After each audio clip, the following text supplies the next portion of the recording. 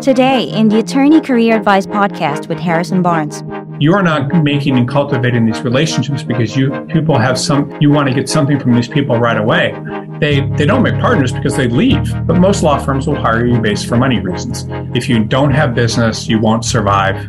All right, so the next decision is when to move firms. So this is a very important decision, especially if you're thinking about laterally, and a lot of people like to lateral at the beginning of the year or different parts of this is obviously a time when people, might make the decision to move firms. So, but when to move firms is a good question. So one of the things that I think is very important is not moving firms too often. I think it's important to move to a firm if it's a bigger firm or has more opportunity, and if you're moving up. But there's a lot of people that move too often. And I'm sorry, but I don't think that's smart. I think that anytime you move, you basically send the message that things didn't go well at your last employer, and therefore you need to move again. Now, law firms are smart enough to realize that people make mistakes earlier in their career, and they may move, for different reasons. But if an employer thinks you're going to move and move too much, they're going to be very reluctant to hire you because they know you're going to move again. Like, I interview people all the time, and I'm like, wow, you've had 4 jobs in 6 years? I mean, this is for my company, for example. And they're like, yeah, but things, there's good reasons. Those people always move again. There's just people out there that like to move, and they get some sort of joy from it, or they go to some place, meaning attention, or they go to a firm and things never work out. And so they have to go to another one again because they're doing things wrong, or they have psychological problems. I mean, I don't know. But, if firms think you're going to leave, they're not going to trust you with clients or what's going on inside the firm, because why would they give you access to important work? Why would they give you access to important information? Why would they share information and their vulnerability with you if they think you're going to leave? Because, people that leave doesn't send the right signal. Again, I'm sorry to report this, but if the next law firm doesn't think you're going to stick around, it's very bad. So one of the things I like to always talk about in these webinars is if you're from, say you're from Minneapolis and you're working in San Francisco and you want to move home to Minneapolis, well, the firms in Minneapolis are going to be very excited to hire you because they're thinking that you're just moving back home if you're from Minneapolis, and there's nothing wrong with your performance. But if you're in the Bay Area and you want to move to another firm, or wherever you are, the firms are not going to be as excited because they're going to think something's wrong with you and you're having problems in your existing firm. So again, just think about that difference. Someone moving all the way across the country where they're going to have to pay their moving expenses and all this stuff compared to someone that's local, it's much easier to get a job when you're moving home than it is when you're moving. Again, this is one thing that can change the whole course of your career if you understand it, than if you're moving locally, because law firms are very suspicious of people when they move. It's just how it is. I have a much better chance of placing anyone that's moving home or to another market for because their spouse is there, or who knows. But, and again, there's nothing wrong with moving firms, and moving firms to get ahead is also very smart. But what's important, though, is making sure you're moving at the right time. So when do you move? So you should never move before you have more than 1 year of experience. And typically, the best time to move is when you're a mid-level, which is 3 to 5 years, but even 2, but you're not going to be able to move in your first year. You shouldn't even be thinking about it. You should just be doing the best job you can when you're first year. Wait till at least you have a year of experience before you move.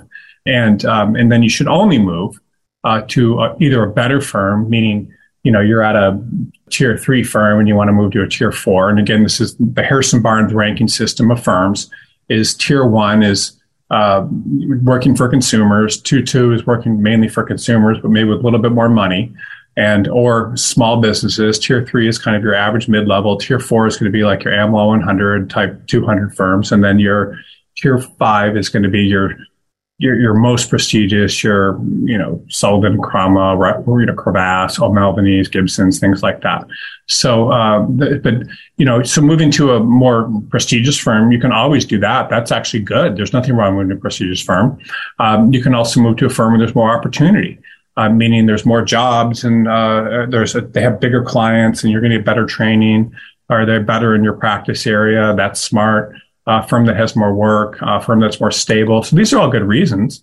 if you want to be in a different geographic region, if you want to work with larger clients, if they have more. So an example would be you might be in a firm doing tax law, and there might be 2 people in your office doing it, and you want to move to a firm that has a tax department with 20 attorneys. Smart. I'd recommend it all day. You might be in a firm that represents mainly smaller businesses and want to work in bigger clients. Smart. I mean, you can move to a firm that pays a lot more money. The only reason I left the firm Quinn Emanuel is that at the time there was in Los Angeles, there were 2 firms. There was Dewey Ballantine and Skadden that were paying double. I mean, what the hell? They were from New York of what the market rate was in Los Angeles at the time and all over the country. So why wouldn't you? I mean, double? Yes, thank you. I will move even though I'm happy. But again, that turned out to be a very bad decision for me, and here I am. But the point is that if there's firms where people are more like you, where the culture's better. I mean, again, you could be a firm where the culture is horrible, you don't like the people, then fine. If there's a better culture where you're happier and that's going to make you happy, move. There could be ones where you have to commute and go to work, and these are all good reasons. So you can look at these reasons and write down the ones, but they have to be good reasons. They have to be things that a reasonable person would do. And if they don't pass the reasonable test, you just then think about it. I've heard people I've been at dinners and things, and people are like, oh, I want to move because I'm really upset about the entertainment reimbursements and the client budget. I mean, it's just stupid. And so and then after your 5th year, you should only really move if there's no opportunity at your existing firm, meaning you're being pushed out. They've told you have to leave, or if there's a place where you can go have a better chance of long-term survival than you have at your current firm. I want to be very clear that most people that don't make partner in a lot of firms, not all firms, but a lot of firms, they don't make partners because they leave. They're just scared or they don't believe. And you shouldn't leave. So if you want to go someplace where you have a better chance of law firm survival if you leave. By the way, 5th and 6th and 7th years, you typically, it gets a little dicey, and if you move. I mean, there's firms that will hire you, but you have to be very careful. And then partners, I know a lot of partners are watch these webinars and calls, but you only should move for pretty much when your firm is in trouble.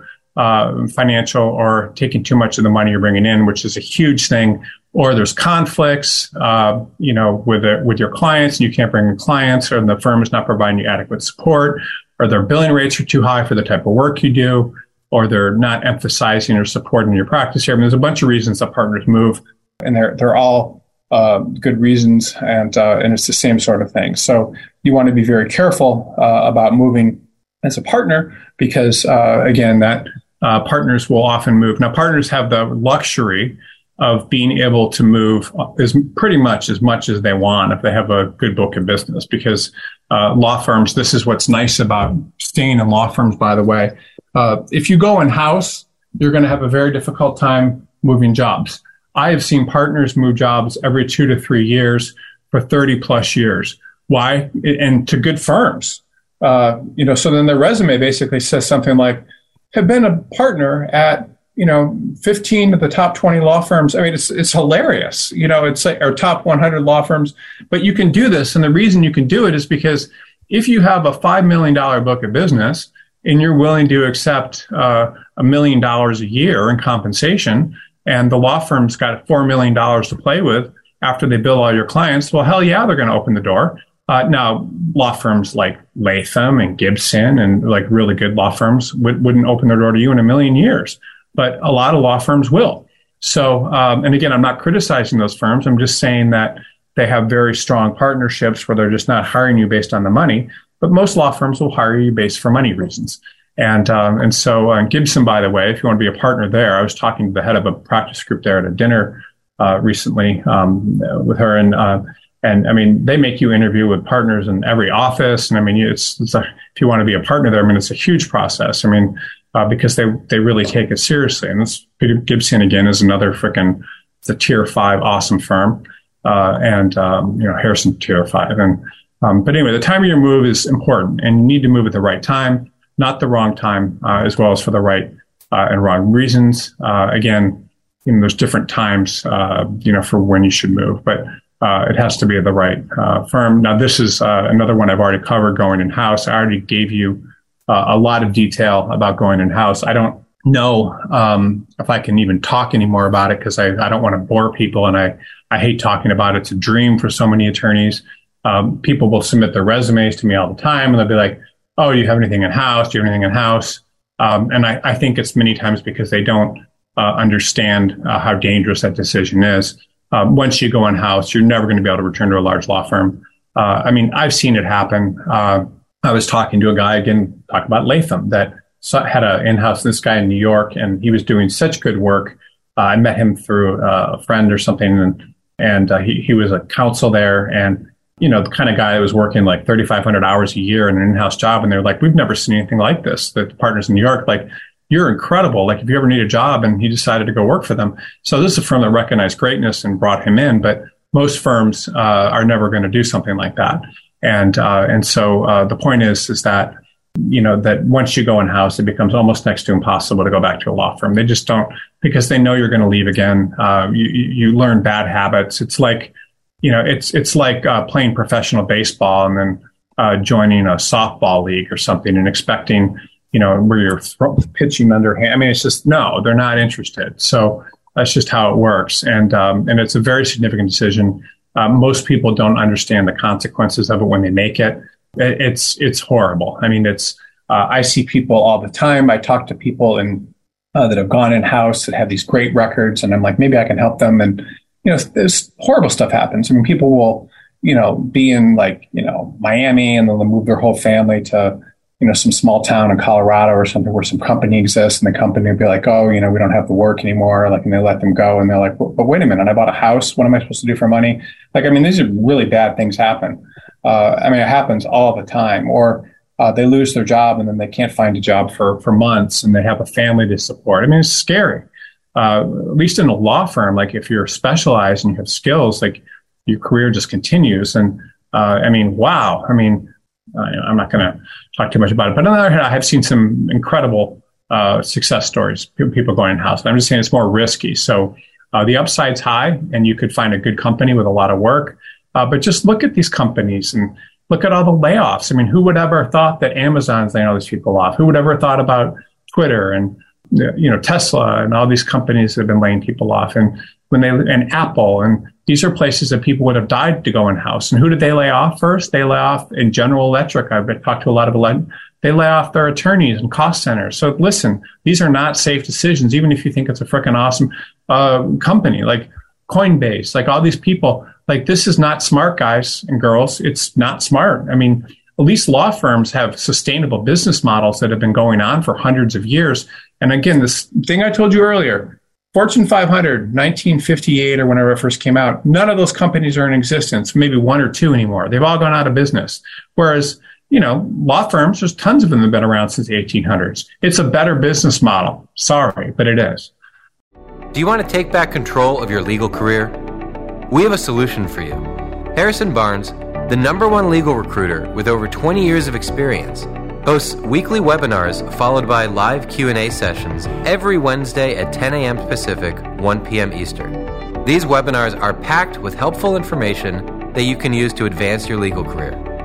Best of all, after each webinar, Harrison stays for as long as needed in order to answer every question. Working outside the office to generate business is a 16th, thing.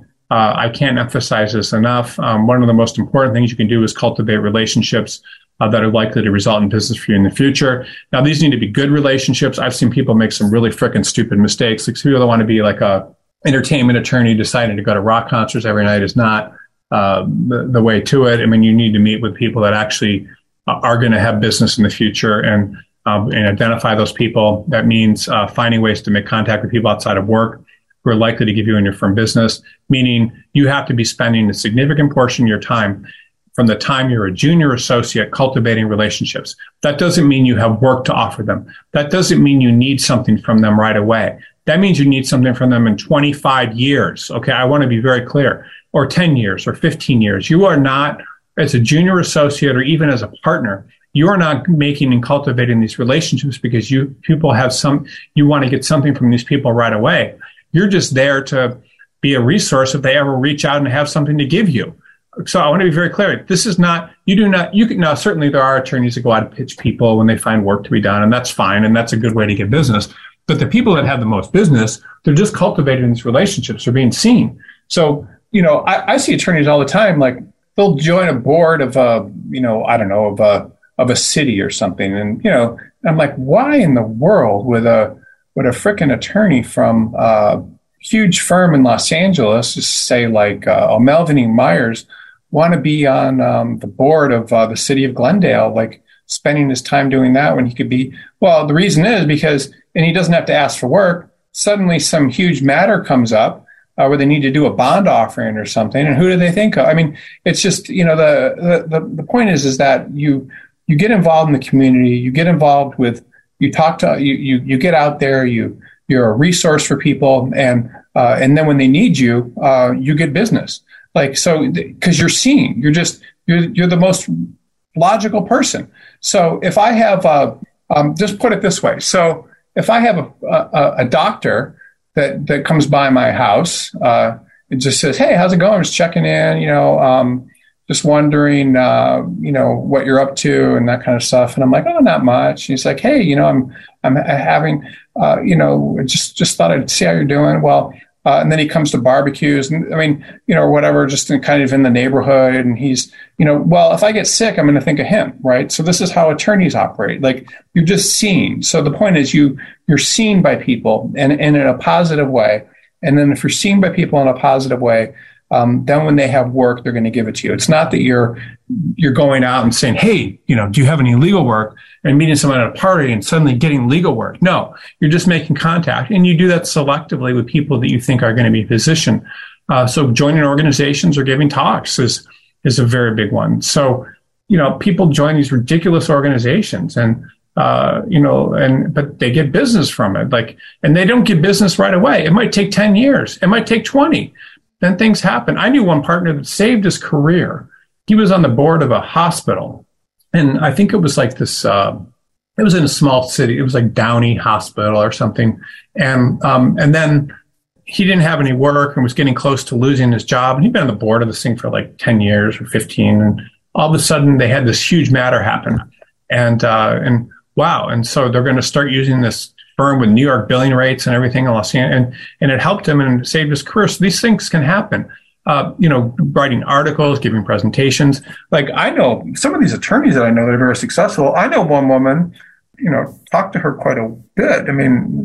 Because she's my friend. She's an immigration attorney. She has got at different points in time, her immigration firm has done over $20 million a year in revenue, and she's the only partner. Okay, I want to be clear with you, $20 million a year from a frickin' immigration firm. And let me tell you what she does. She graduated from Southwestern Law School, probably with not very good grades. She's from another country, so she came over here and, married someone that was a U.S., her husband. Couldn't get a job because she went to Southwestern, is a good law school. It's a local law school in Los Angeles. But if you don't do well there, it's very difficult to get jobs. So couldn't get a job, figured out that maybe immigration law was good for her.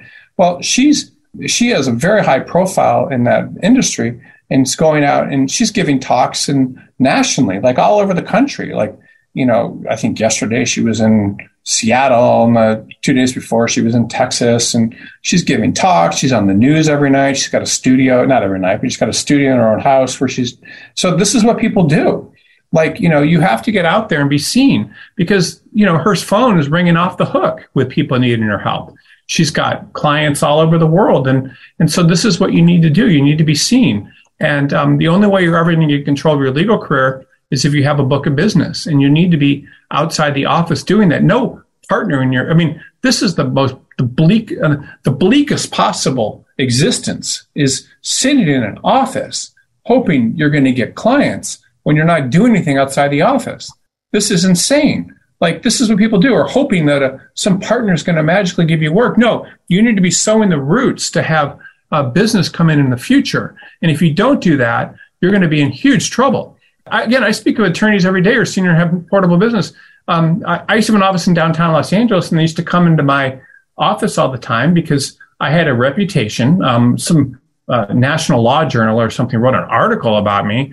I don't know if it was a National Law Journal, but the publication was saying I was the only attorney in the country that was getting all these, not the only attorney, but I was a recruiter that had a reputation or something for getting people jobs. And then they put this in a recruiter profile, like that was some list of all these recruiters or something. So I had all these senior attorneys with no business coming to see me, and they would say things like, well, I'm thought of very highly as a mentor of young associates. No one cares. Like, again, like these mentors and things are definitely have a place, and it's a good thing. But what helps you get in control, these people are in control. Other people control them and make them feel badly. So you only get control of your life and your career if you have portable business. So if you don't, you're going to be unhappy and under the control of other people for your compensation, for whatever, for your entire career. And they will pay you less. You will have to feel like you're being done a favor by having a job. It will be in very, very bad shape. So some people are liked and can do that. I mean, God, I was at a firm once, and this is this New York-based firm, and there was a guy that was a senior associate, and he was like, at that point was, been a senior associate for 15 plus years. And, these partners would travel with him, and he would carry their bags and run and get them food and stuff. And this is, 40-year-old man, so it's sad. I mean, like, they would make fun of him when he wasn't there and call him. I mean, no, why do you want that? All you need to do is get business and get out there. You just need to meet people. So many people spend their careers getting work from others. And so if one person in your firm decides to turn off the work spigot, your career can end abruptly. I get these calls all the time. It's just, I'm sorry to put my hand on my thing, but it's insane. Like someone doing some sort of work, and all of a sudden, for one client, all of a sudden, the firm decides that the work, the client decides to go elsewhere, and then the person calls me, and I'm like, they need help, and typically, and then I'm like, well, you need to do this and this and this, and they're just devastated, and of course, they don't follow my advice some of the time because they think they know better. I mean, which is fine, but and again, I'm not attacking people for doing that, but I'm saying they might be at a big firm, like just say like a really prestigious firm somewhere. And at that big firm, they may believe that they're suddenly going to get, they're at this very prestigious firm. And because they're at this very prestigious firm, they only should be looking at other firms that are of equal prestige. And but then the work's all gone, they're losing their job. And I give them 10 suggestions of firms that are maybe a little bit smaller, and they decide instead to work they want to work at a small firm. They won't go to work at a small firm, only another big one. I mean, it's just, and then they sit around. I mean, anyway, so just one screw up, one upsetting the wrong person for your career to come to an end, one major slowdown in the market, your career comes to an end if you don't have any business. So, if you don't have business, you won't survive and you'll have problems, and it's just will eventually happen. Do you know the secrets to getting your dream legal job? We do. And one of the best things you can do is apply to jobs that fly under the radar. Applying to openings with very little competition means you stand a much higher chance of getting hired. But how do you find openings like that? For starters, you're not going to find them on major job boards, because these jobs are usually only advertised on companies' websites and in small regional publications. That is why we created Law Crossing, the most comprehensive database of legal jobs in the world. We have a team of people constantly working to find every single legal job out there.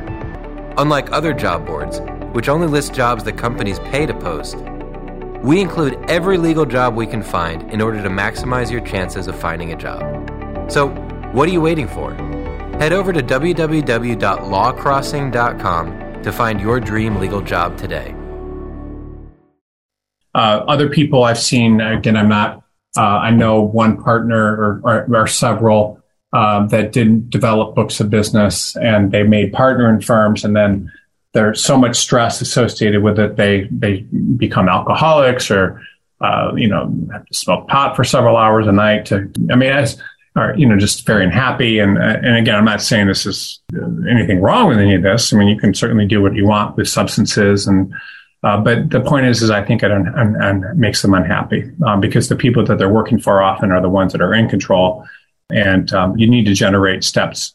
You need to make sure you take steps to generate a book of business at all stages of your legal career. You need to lay the groundwork. Again, I tell the story every week, but the most successful attorneys will say to themselves, I'm going to bill 2,500 hours a year billing hours, and I'm going to bill another 2,500 hours a year developing contacts. And this is the thought process you need to have if you want to be at the top of your game. And I'm just going to be the one to tell it to you. I'm telling you this because I remember my first, when I went to University of Chicago, the average grade point coming out of there was like a 2.3 or something.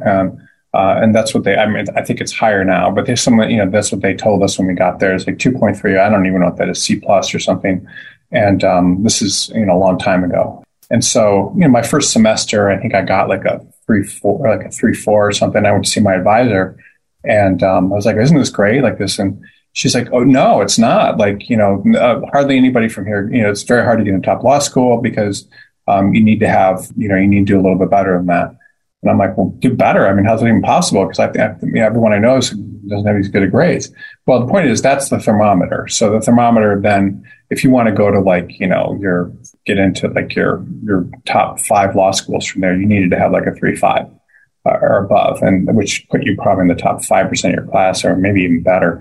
But that was what they want. That's what the top law schools expected. So, and it's the same thing now. I mean, you need to have like a 4.0 or whatever average from, but the point is that the thermometer is, if you want to develop business, I'm just telling you, people that generate huge books of business, like they're not just working 2,000 hours a year, or 2,500. They're also dedicating 1,000 or 1,500 or 2,000. Partners in all firms that get business do it. This is what they do. So they don't stick around in the office. They just get out there and meet people. And I've told you this, and I'm pounding it to you again and again and again. They may not act like they are. They might talk about that they are. But that's what they do. Now, some people get lucky and people give them clients and things, but this is what you need to do. The next one is joining the firm for the right reasons. There's right and the wrong reasons to join a law firm. Young attorneys don't know what they're doing. A lot of older attorneys even don't know what they're doing, but people will join law firms because of the prestige level, sometimes the compensation, or because it feels safe. There's lots of reasons for joining a law firm. The most important one, I believe, personally, this is my thought. I've talked a lot today about the quality of the work that they do. I've talked about all these other things.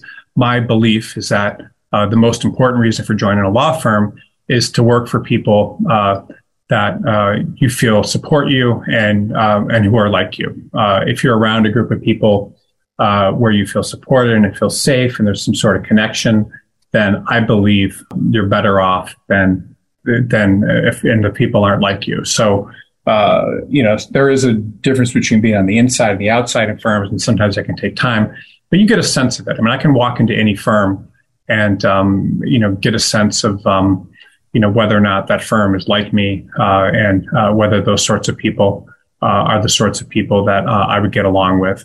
I really can very quickly. And I think you can too. I've had experiences where I've walked in a firm and I felt like I could hug everyone there, and they were giving me, just nice people and really comfortable and a warm feeling, just a good vibe with the people there. And whereas other people could walk in the same firm and feel extremely uncomfortable. I walked in the firm I remember it was downtown Los Angeles once. I was in this firm and I felt like I was going to be killed practically. It was just so antiseptic and quiet. It was all this very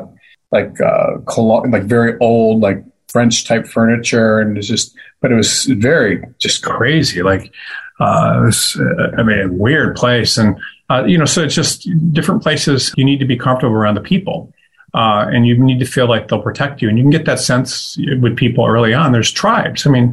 People gravitate towards different groups of people, and so you're often much better off at a less prestigious firm with people like you than ones that aren't.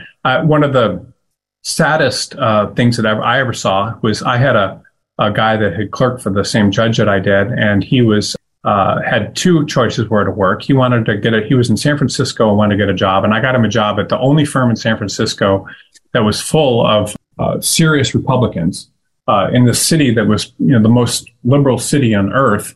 and they were like, "Oh, we never have ever used a recruiter, but we can't believe you brought us this diehard Republican with all this." He was president of Federal Society and all this stuff. And again, I'm not saying that I have anything. I'm not political one way or another. This judge that I worked for was very Republican, and so was this guy. But the point is that, and then he got another offer, I think, from a great firm, Weil Gotshal in New York, that was paying a lot of money. Well, he went to work there, and instead of taking this job, had a very bad experience, and has been a contract attorney since then. Now, there's nothing wrong with being a contract attorney, but he probably would be a partner at this Republican firm and very happy and doing all sorts of things had he made that choice instead of going to a firm where he felt burned out and, he's not from a big city, so he was probably very uncomfortable in New York City and all these other things, but they were paying him double.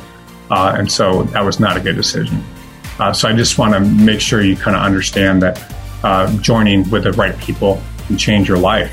So you're better off at a smaller firm where you're comfortable with people than some big cold institution many times. You just need to be very careful. That's all the time we have for this edition of the show. If you are an attorney looking for a change, head on to bcgsearch.com.